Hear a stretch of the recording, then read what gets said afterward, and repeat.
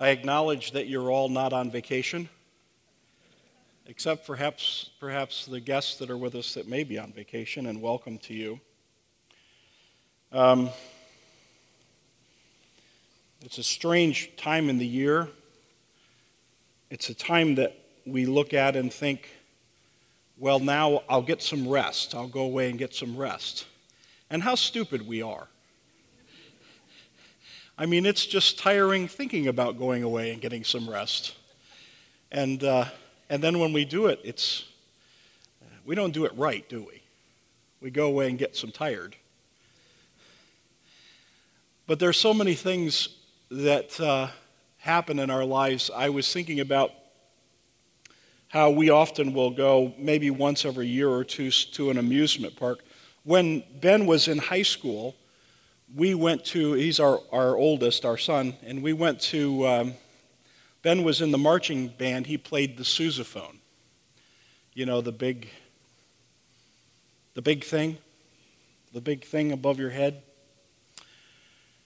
And at that time, they had a deal at an amusement park called Cedar Point, which is in northern Ohio, Sandusky, where you could go with your marching band to Cedar Point, bring all of their uniforms and all of their instruments on a bus, park, get them all dressed. They would go into the park in the middle of the hottest days of the year. They would march through the park, and as a reward for that, after they were all done and exhausted, and you were exhausted as a booster parent, then they would change their clothes, you would help them pack things on the bus, and they would have some hours in the park doing the things you do in the park. What do you do when you're in an amusement park? It's not as amusing as you may think. And when you're older, it's especially true. And so when you get into the amusement park, what you do is you wait. That's what amusement parks are for. They're for waiting. And so you get in these, it's so dehumanizing. You get into these cattle pens, and you walk back and forth, and you spend, I don't know, to get on a 153-second ride, you might spend 3 hours in these cattle pens. And when you're older, you think, 3 hours is a lot of life. I don't have a lot of 3-hour segments left. And it's not that fun. You know, you get forward a half an hour and you make a turn and you come back 180 and you see these people again, and you know how you do. The banter and the line as you talk. And then you think, why am I here at all? Right? Waiting and waiting and waiting so that you can have some amusement. Waiting can take its toll, and we spend a lot of the time of our lives waiting. If you were young and you remember a time when you rode a school bus, you might have waited for the bus. You might spend time waiting in the doctor's office. They've gotten a lot better at this now recently in this area, but I used to spend a lot of time at the BMV waiting, right?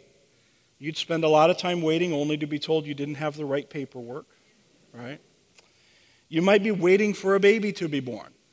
You might be waiting for Friday, because Friday is when the work week closes. You might be waiting for Christmas, because you really love the Christmas season, right? We spend a lot of time in our lives waiting, and this morning I want to talk about this theme to you and look at what the Scripture says about how God's people wait on the Lord. And as a way to prepare ourselves for it, I want to go through Old Testament patriarchs and some New Testament people and just talk about certain instances of their lives as they were waiting. So let's start with Noah. We know the story of the flood. Did you see the rainbow, any of you, yesterday? Wasn't that beautiful? Always stop to look if there's a rainbow. It's established for you to remember something and for God to remember something. He says, I put it there to show you that I won't do something and to make sure to remind myself that I won't do something, and that is destroy all the world with water. And when you look at it, it's quite beautiful. And there aren't many things you can see that are so grand. And I was talking to somebody yesterday, and I said, nobody ever sees the same rainbow. Because everywhere you are, it's a different way that the light is refracting on different drops of water. And so even if I'm standing right next to you, we're not actually seeing the same rainbow, but it is kind of the same rainbow. You understand? What an amazing thing to see. And so you have Noah, and Noah is about 500 years old when his children are born to him. And I can't find anywhere in the scripture where it tells how long it is between the time God tells him what he needs to do and the time when God accomplishes what he sends forth for Noah to be a part of, that is the flood. So he's 500 when his children are born to him, that's what it says. He's 600 or thereabouts when the flood happens. So you got a 100-year space of time when either he's finding out from God what's going to happen, and or he's building the ark, and or he's gathering the animals and doing all the things that have to be done. A 100-year space of time, where Noah in some ways is working, but it also in some ways, what is he doing? He's waiting, because it's not time yet, until one day when God says, it's time. Now we're going to do it. How about Abraham and Sarah? God promises Abraham that he's going to give him a son, and that the son is going to be the seed of promise to him. And so Abraham and Sarah expect that God will give them this son. And the reality, we're going to come back to their story later on, but the reality of Abraham and Sarah is that they spend a long time waiting, and Abraham is how old when they finally have this son? He's 100 years old. And Sarah is what? Past childbearing. Does it say actually how old she is? 95? I can't read lips. What is it? Did you say, Danny?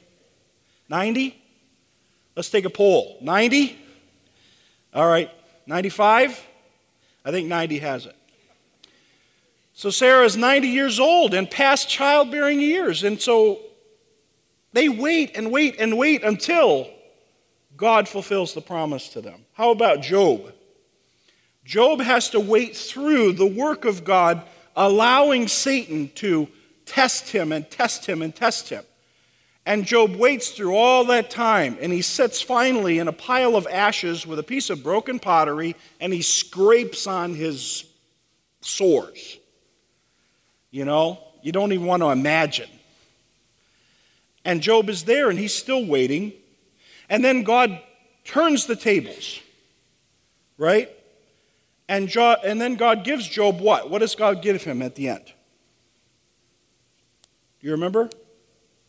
Double. He gives him twice what he allowed Satan to take away, God gives him back. But let me ask you something. Did you ever think about how God gave him twice as many cows, camels, donkeys, sheep, Rolls Royces, children? How long did it take God to give that stuff all back to him? Did suddenly he have twice as many children that fast? Even then, Job had to wait as God restored his fortunes to him. Job waited on the Lord and always trusted him and never cursed him. How about Joseph?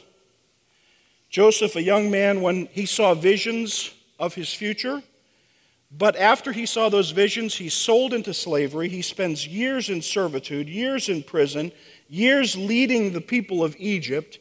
And then after he's restored to his family, spends some more years. And at the end of those years, he comes to the end of his life, and he knows that there's still something else that's supposed to happen with God's people that isn't supposed to happen for 400 more years. So he has his body embalmed according to Egyptian tradition and practice.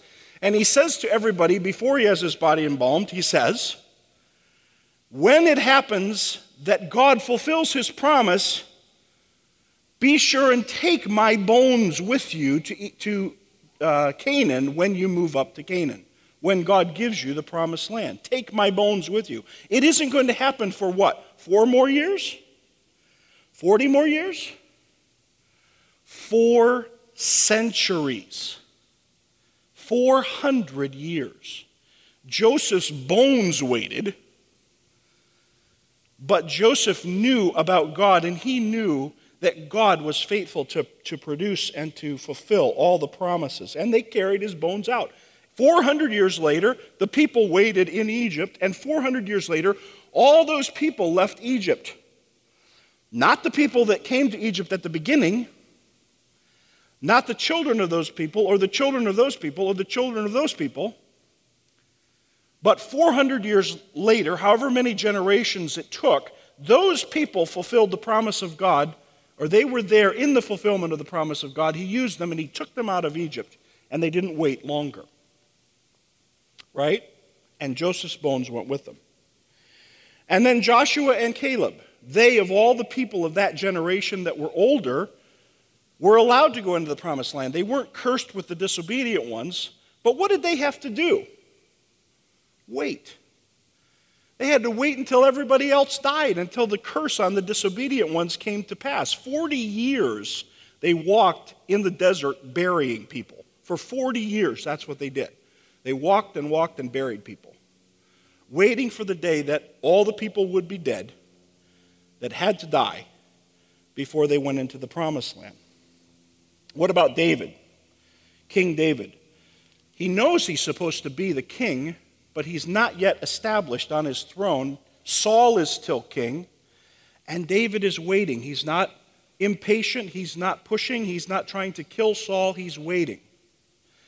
What about the other part of David's waiting? Did you ever think about David's sin? Did you ever think about David having sinned against Uriah and against God, and having God tell him that that child is going to die? And then David had to wait through the sickness until finally the death comes. How about later when David sins again? And God says, you counted the people, you took a census in your own vain attempt to see how great you are. This is abhorrent to me, and so I will judge you. And so David got to choose the judgment. He chose that he would fall into the hands of God because he knew God was more benevolent than anybody else he could fall into the hands of. And God sent an angel to slay. And how many days was it that the angel was slaying the people of Israel, killing them? And all that time David waited and prayed until it would be finished, till it was done. We even wait for sin, for the effects of sin. How about God's people waiting in Babylon, longing for the holy city? How about all the prophets of the Old Testament giving utterance to things that would come to be that they would not see in their lives, waiting for what God would accomplish? How about when you come to the New Testament? You have Simeon and Anna. I think she was 84 years old. They had the promise that they would see the Messiah. And they waited all through their lives, going to the temple, praying, waiting, until they would see the promise God had given to them. How about the disciples in the upper room? 40 days, waiting. Cornelius, the centurion, a God-fearer who gave his offerings, who loved God's people, who believed in God, and did not have a connection to God that God had made, was not connected to God in a way where it was revealed to him his chosenness from God, until one day God in his wonderful providence sends Peter to Cornelius, and Cornelius receives the Holy Spirit. How old was he? How long had he loved God and loved God's people? And he waited. He didn't even know what he was waiting for. He didn't even know what was in store for him, especially as a Gentile. How about Paul when he says he's waiting for Christ to be formed in his people, in his spiritual children? How about the church waiting for the bridegroom to come, for Christ to come again? All through the scripture you see waiting. You see people waiting. A week, 40 days, a year, 10 years, 40 years, 100 years, 400 years, 1,000 years. They waited. Do you think they got tired? You know how you are when you're at the amusement park and you're standing in those lines and you're tired. You're just really tired. Kids are even tired in the amusement parks. You know, they start whining. Old people get tired, but we can still stand up because the arthritis kind of freezes us up, right? But you're tired, and the people in the scriptures, do you think they got tired as they waited? Do you think they got weary? Do you think they worried? Do you think they had thoughts they shouldn't have had? Do you think they wondered what would happen? Well, certainly they did. Certainly they did. And this is what I want us to look at this morning from Isaiah chapter 40. In chapter 39, you have Isaiah telling Hezekiah, the king, that Israel would be taken away into captivity into Babylon. But it wouldn't happen in Hezekiah's lifetime. And then in chapter 40, what you have is Isaiah prophesying about the state of the people in the day that they will be taken away into Babylon and what it will be like for them. So it's a prophecy to the people that aren't there yet, that aren't in the place where they're going to be yet. And of course, like the rest of the book of Isaiah, it's filled with references to the Messiah, to Jesus Christ. So let's read together. Comfort, O comfort my people, says your God. Speak kindly to Jerusalem and call out to her that her warfare has ended, that her iniquity has been removed, that she has received of the Lord's hand double for all her sins. A voice is calling, clear the way for the Lord in the wilderness. Make smooth in the desert a highway for our God. Let every valley be lifted up and every mountain and hill be made low, and let the rough ground become a plain and the rugged terrain a broad valley. Have you been out to look at I-69 as they're building it? Have you gone out to see the various places? You can start down by Crane where it actually is done, all the way up to 231, I think, that goes north and south. The highway is done. And then as you come this way, you see that, if you start over at 37, down here by Victor Pike, or whatever Pike that is, right? You start down there and you see all they've done is started scraping away the trees. You drive through some of these back roads and you see that there's huge swath that is a specific width that's been completely denuded. All the trees are gone. All the bushes are gone. Everything's cleared off. And when you look at it, you say, well, okay, they're making the way, but there's a problem. This is going to be one bumpy highway. Because you see the hills and they come down this way and they come down that way and they just go up this way and down that way. And you realize that it's not ready yet for the concrete. And then you go further down to where the part is complete and you see the machinery as it works. And what they're doing is they're taking all the hills and they're chopping them off, and they're taking all the valleys and they're filling them up. And they're making a broad and level path, right? And so here you have in the scripture that very image as they're making way in preparation for Jesus Christ and for him to be revealed. Then the glory of the Lord will be revealed, verse 5, and all flesh will see it together, for the mouth of the Lord has spoken. A voice says, call out. Then he answered, what shall I call out? All flesh is grass, and its loveliness is like the flower of the field. The grass withers and the flower fades, but the breath of the Lord blows on it. Surely the people are grass. The grass withers, the flower fades, but the word of our God stands forever.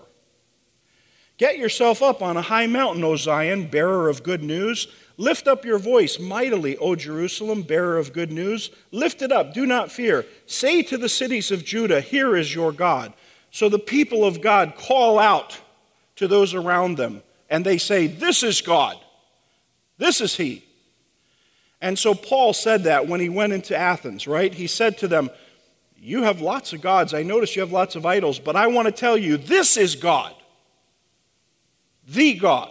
I want to introduce you to him. And that's what the people of the church do. They introduce people to God. And it's part of our work. And our work makes us weary. But let's go on. Behold, the Lord God will come with might, and his arm ruling for him. Behold, his reward is with him, and his recompense before him. Like a shepherd, he will tend his flock, and in his arm he will gather the lambs and carry them in his bosom. He will gently lead the nursing ewes. Who has measured the waters in the hollow of his hand, and marked off the heavens by the span, and calculated the dust of the earth by the measure, and weighed the mountains in a balance, and the hills in a pair of scales? Who has directed the Spirit of the Lord, or as his counselor has informed him? With whom did he consult, and who gave him understanding? And who taught him in the path of justice, and taught him knowledge, and informed him of the way of understanding? Behold, the nations are like a drop from a bucket, and are regarded as a speck of dust on the scales. Behold, he lifts up the islands like fine dust.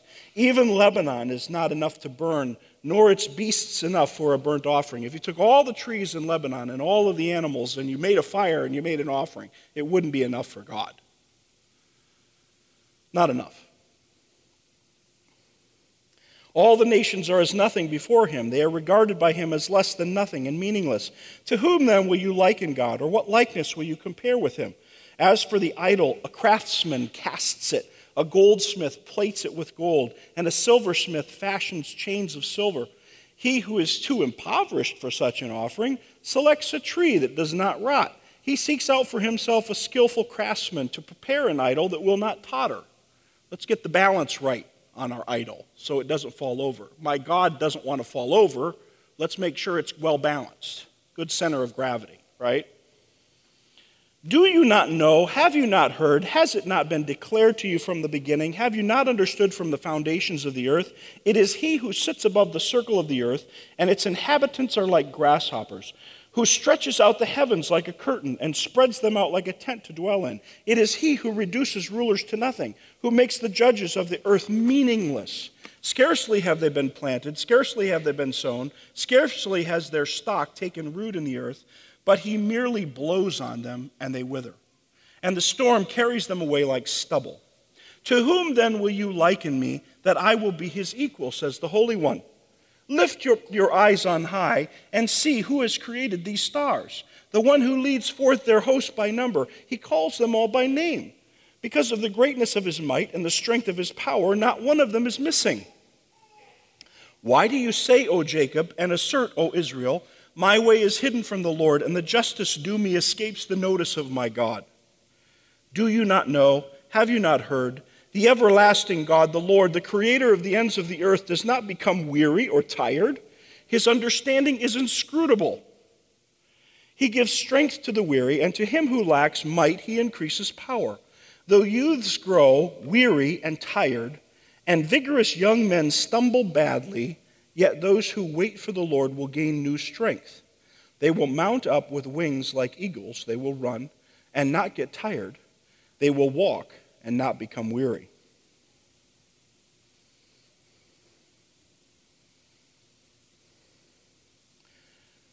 For how long? For how long will they do this? For how long will they wait on the Lord? For 10 years? What's your attention span? What's your attention span? Can you wait on the Lord for 10 years? 10 years is the amount of time that's elapsed since I last preached on this text. Just so you know. 10 years. And in that amount of time, I did not know what kind of waiting I would do on God. I didn't know what would happen to me. I didn't know the circumstances that would go on in 10 years. I can tell you a few of them now, afterwards, and you can think later to yourself about your last 10 years. In the last 10 years, I had to be comforted over the death of my father. That was a significant thing. I had 2 children finish high school. I had many comings and goings of various trials in my life related to my sin and the sins of others. I oversaw the building of a condo, the building of 2 houses, the building of a church building. I participated to some degree, right? With all those things in the last 10 years. I've had 2 weddings of my children. That's not even your weddings. I've had the births of 6 grandchildren. I've seen dozens of loved ones come and go from here, come and go. Some of them went into eternity. And so I can't even see them at a reunion until the reunion. Right? And so we're waiting about those things. I've waited on God all through this time, and I've waited on Him consciously, often, saying, when will I be different? When will I change? When will I be new? When will you effect that in me? And if you look back over all those things, guess what? That's the answer over 10 years. Weddings, funerals, work, God effecting change in me. We all wait for things like this. We're all in the process of waiting for things, and they're all connected to us spiritually. They're not just abstract. They're not unspiritual. You say, well, wait a minute, you built houses, or you oversaw building houses. How is that spiritual? Trust me, everything you do is spiritual. Everything you do is connected. It's connected to God and to your faith. Everything that happens to you. It's not an accident. And so we live our lives and we wait on God for prayers to be answered. And you think, I prayed the prayer this morning, why hasn't it been answered yet? And then you think, I prayed the prayer a month ago, why hasn't it been answered yet? And then you forget about praying the prayer until 5 years later, and you look back and you say, wow, look what happened. I did pray a prayer, didn't I? And look what happened. But it happens in the context of waiting. It happens in the context of waiting with fatigue and difficulty. And so we wait for our circumstances to improve. We want different circumstances. We want things to get better. And the fact is, we're always either going one way or another. It's like the roller coaster at the amusement park. Our circumstances are either just flying so fast we're not even paying attention, or things are going so slow as we go up the hill that, we think we'll never get to the top, right? Or maybe we're waiting for the completion of the temporal effects of our sin. Remember what happened with David. He sinned against Uriah and against God, and God brought on him temporal judgments. Well, all of our sins have some kind of judgments, and maybe we're only waiting until, because we can't get to the person yet that we need to go apologize to for how we sinned against them. Maybe that's it. And we just have to wait through the weekend. And we have the reality of our conscience afflicting us because we haven't asked for forgiveness yet. Or maybe that it's a sin that we committed and it has more effects than that, and it might last for weeks. Or maybe we'll pay the consequences of a sin in our lives over the period of months or even decades, years and decades. And yet God takes all of those consequences and effects, and over the period of decades, we'll get to a certain point and we'll look back and we'll say, yes, I sinned, but I lived waiting on God. And God took the effects of my sin and He sanctified me through them. I had to endure them. I had to live them. I had to trust in God and be strengthened by Him in them. And it's even my sin that He did this with. And so we wait, even in the effects of our sin. We wait for the passing of persecution, perhaps from family members. And isn't it interesting that God sometimes takes away persecution by saving people? They were our enemies, and then at some point God just saves them. And they're our brothers in Christ. What a kindness. We wait for that special someone to come along. We wait for the Parousia, the second coming of Christ. We went down to Montgomery, is that the name of the town? And this past week with my mother, who's here with us, and we stopped at this shop where they sell this stuff. The stuff, the globes that you put in your yard, and the little statues, and they had some wrought iron stuff, and I've got a car with 3 women. I'm going to stop and look at stuff, right? Well, I stopped. I also went to the wagon wheel shop with the Amish wagons. That was kind of my thing. They sat in the car. So I'm looking at the stuff, and there's this woman has a shop, and the door's open, and she's standing there painting. So I walk in, and she's painting this concrete bust of Mickey Mouse. And then on the ground next to it is a concrete statue of Jesus, a hippie Jesus of some kind, kneeling and praying. And I looked at her and I said, I hope you're not going to put both of them in the same yard. And she laughed. And she just started talking. I said, it's wonderful your shop faces east here, because in the afternoon when you're working, you don't have the sun coming in, making you all hot. She said, it's even more wonderful that when Christ comes back, I'll see him come. And she said, we talked some more, and she started talking, and I was outside looking around. She said, I just hope he comes soon. That's what she said. I hope he comes soon. And we go back and forth depending on how much of the world we've got sticking to us at any given time to not even thinking about him coming back, and to the point where we say, oh, please, please, please come back soon. I think if I was painting Mickey Mouse statues, I'd want him to come back soon. But you know what I'm saying? We live that kind of life. But God says, expect him to come. Wait. Wait on him. We wait for the redemption of our bodies when this will be over. We wait for the judgment of the wicked when evil men will be judged by God. God calls us to wait. He calls us to obedience. He calls us to be assured of what we hope for and convicted of what we have not seen. That's what he says faith is. And although his revelation is complete, for Christ has come in the flesh, our obedience is not complete, and we must wait upon the Lord. And we're not always good at waiting. We tend to do other things instead of wait. We tend to, instead of waiting on the Lord, we tend to wait and think that the world is going to be our answer. So we look for solutions in salvation from worldly saviors. I was walking yesterday in the park with Kimmy, and I was talking about this sermon, and I was talking to her about years that are to come and what they might contain, because I had been thinking about my own life and what had happened in the past 10 years. And I said, these are the things that you're going to have to live with, and you're going to have to wait on God, and you're going to have to live by faith. But there's a truth, and the truth is that some people here will not wait on the Lord.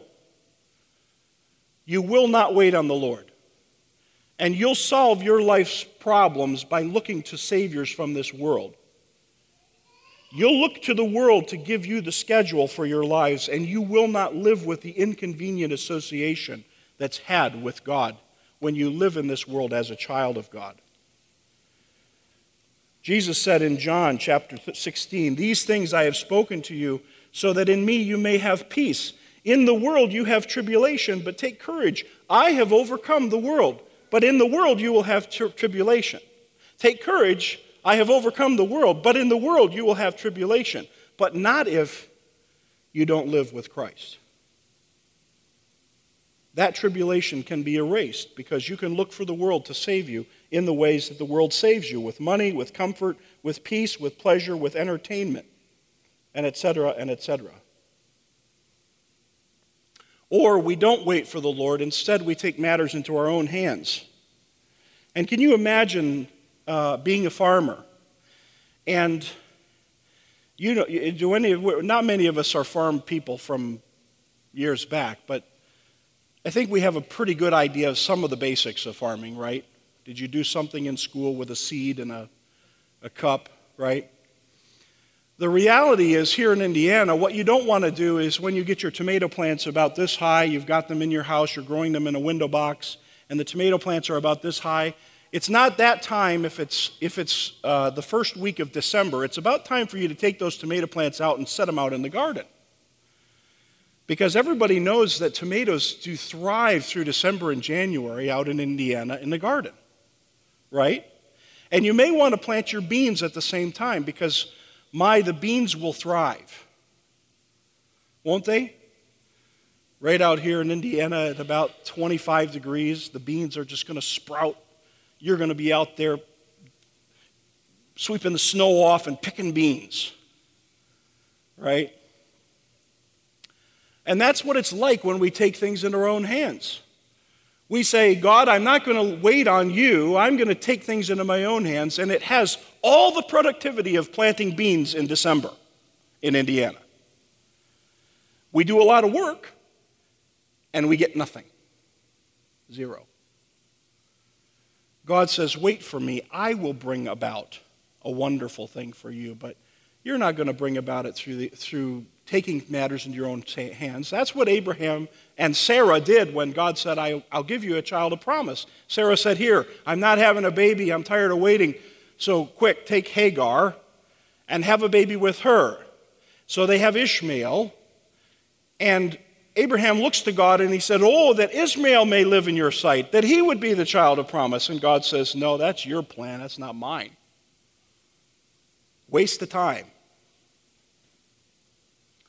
Waste of time thinking that you could produce the child of promise. And then God miraculously brings Isaac, right? How about Saul, the king, his sacrifice? He's tired of waiting for Samuel, and so he just goes ahead and does the sacrifice. And Samuel comes and says, what have you done? How about Simon the magician saying, wow, these guys are powerful. I wish I could have this power. So he pulls out his wallet. How much do I pay you to get this? How much do I pay you to be able to heal people? Right?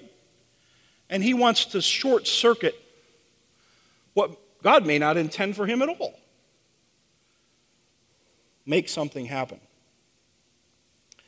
And so rather than resting, even resting in difficulty, even resting in adversity, even resting in persecution, even waiting on God when we're tired, when we're exhausted, when we think, wow, I've never been this tired, I've never been through this much difficulty.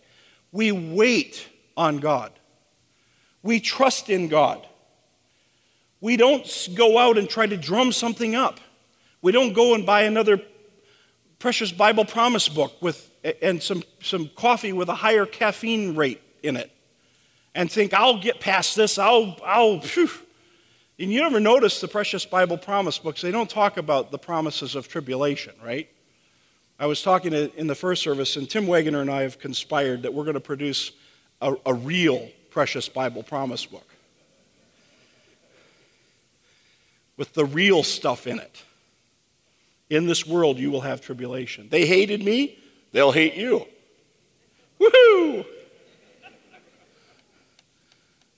No, we live with the promise in the middle of the tribulation, in the middle of the hate, in the middle of the opposition. We wait on God. This is our lives. This is living in obedience to Him. We don't take matters into our own hands.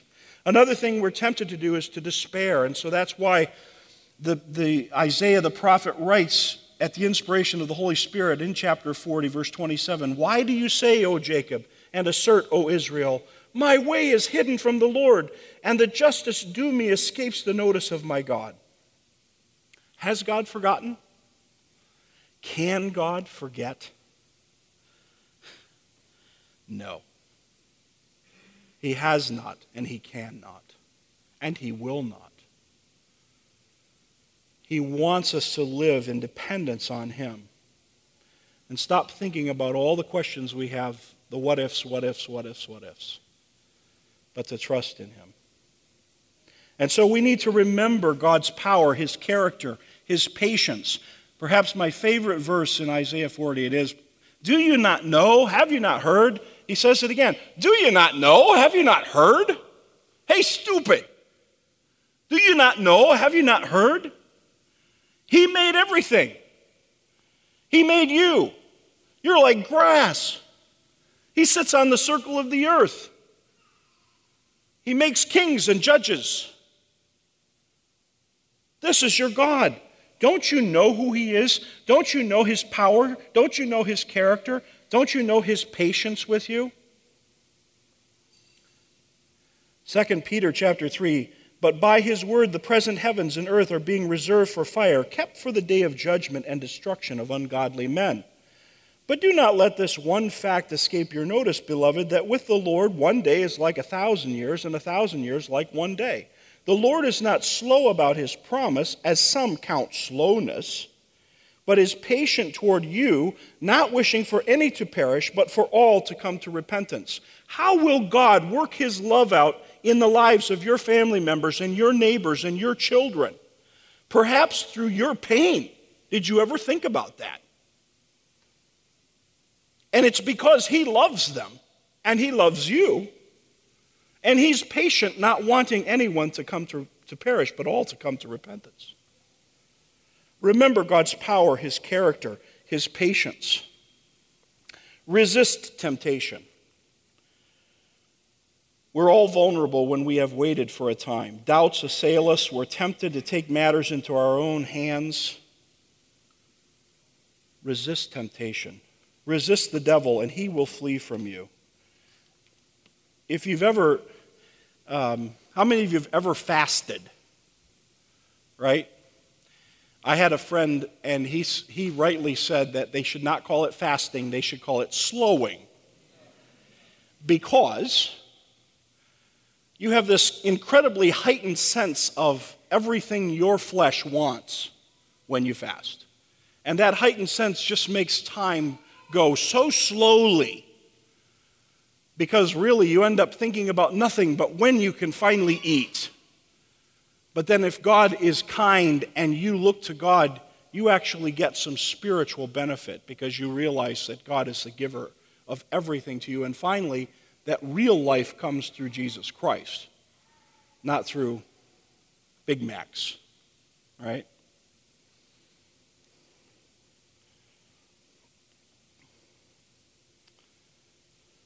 Resist temptation. Remain in him.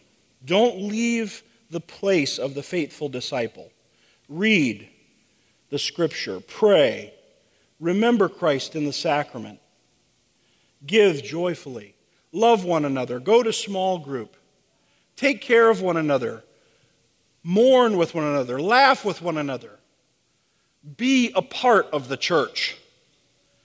Give yourself to the church in faith. Do not leave the place of the faithful disciple. We all together live as branches tied into the vine. John 15.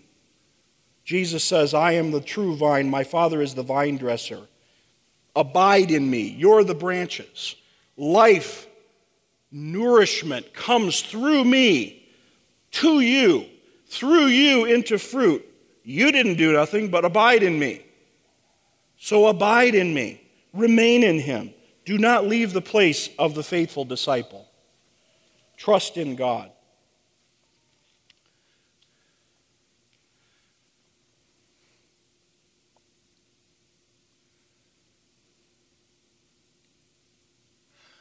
I know some of you are weary.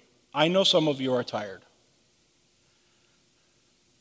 There's always some that are weary and some that are tired. Most of us, a lot of the time.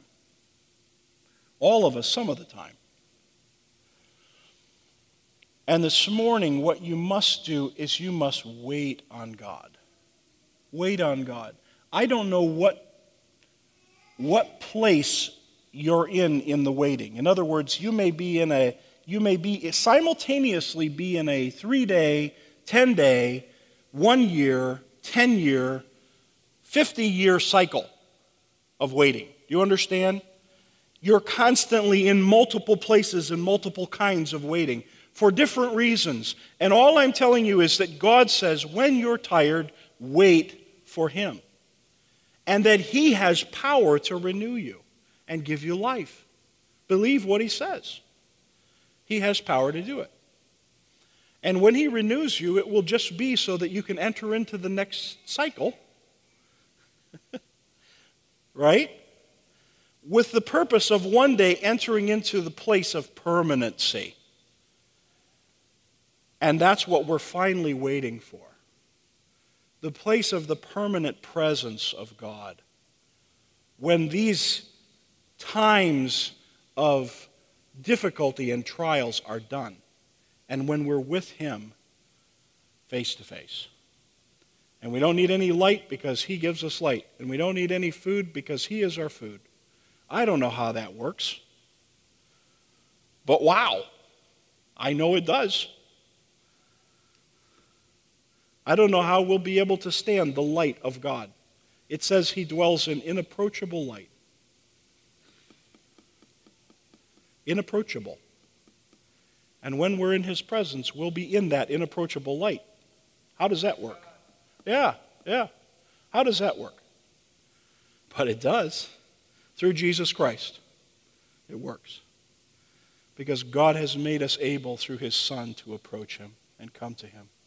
And finally, it is in him that we find rest for our souls. I want to close by reading Psalm 40. So you got Isaiah 40. This is for you to remember, okay? 40. Okay? Isaiah 40, Psalm 40. Another place about waiting on the Lord. I waited patiently for the Lord, and he inclined to me and heard my cry. He brought me up out of the pit of destruction, out of the miry clay, and he set my feet on a rock, making my footsteps firm. He put a new song in my mouth, a song of praise to our God. Many will see and fear and will trust in the Lord. How blessed is the man who has made the Lord his trust and has not turned to the proud nor to those who lapse into falsehood. Many, O Lord my God, are the wonders which you have done, and your thoughts toward us, there is none to compare with you. If I would declare and speak of them, they would be too numerous to count. Sacrifice and meal offering you have not desired.